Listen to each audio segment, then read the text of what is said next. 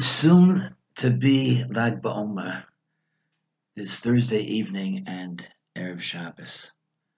Already here in Eretz Yisrael, in Neve Tzion, our Talmidim have begun to make their way up to Meron, some with tents, some without. And I want to share with you a story, not really about Rav Shimon Bar Yochai, but very appropriate, and I'll explain how. It's the story of Rabbi Akiva. We all know the story, but recently I found an explanation which created a totally new dimension in the story. We know from the Avos of Rav Nosson that Rabbi Akiva, of course, was ignorant of the Torah until he began learning at an advanced age of 40 or so.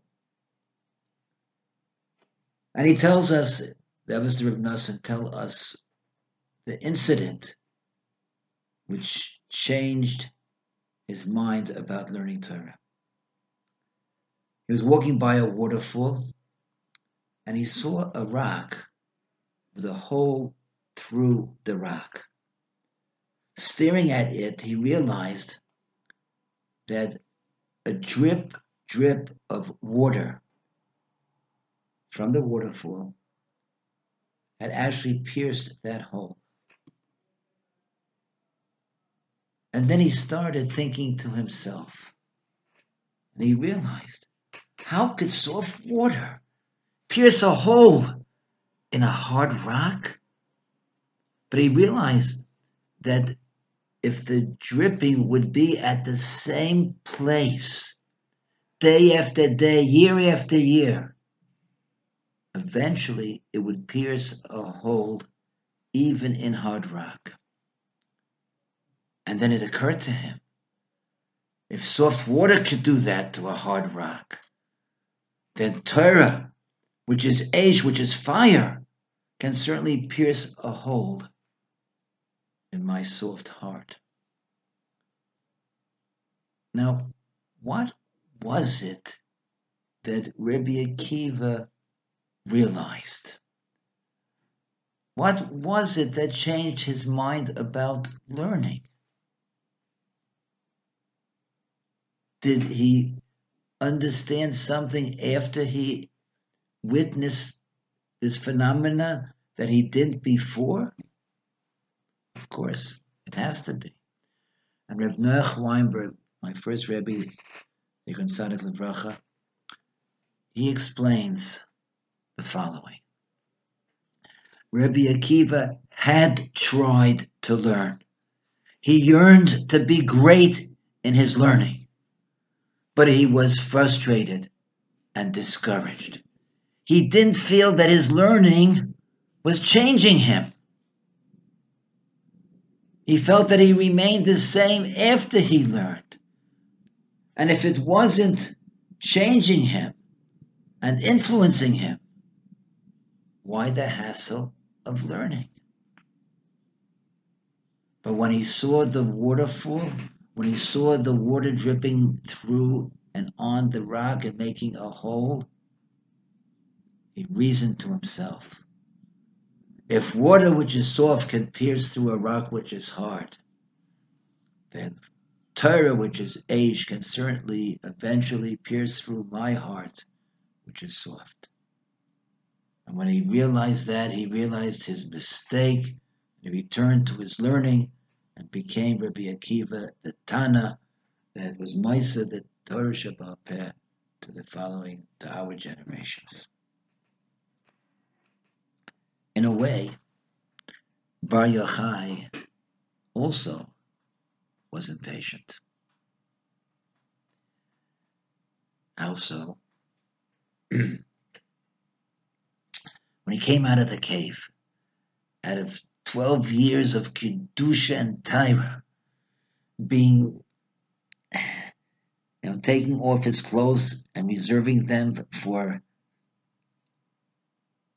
davening, for tefillah, right?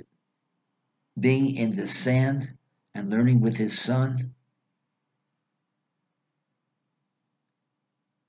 for so much of a time. When he came out of the cave, he had the burning fire of Torah, of the Zohar, which he wrote right in his heart. And when he saw a Jew that was tilling the soil, plowing and harvesting, and taking time for Chaye Shua rather than Chaye Olam, taking time out from his precious life,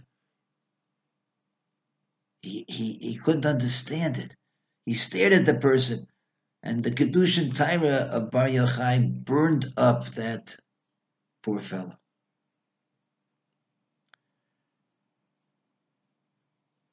It was only when on Erev Shabbos, much later, one day he saw this older Jew running with two Hadassim, and he stopped the fellow and said, "What are those for?" And he replied, "For Kavod Shabbos." For Kavod Shabbos, beautiful. But why two? So one is for Shamor, the negative precepts of Shabbos, and one is for Zachar, the positive precepts of Shabbos. Wow. You realize how much a simple Jew loves, appreciates Shabbos and mitzvahs.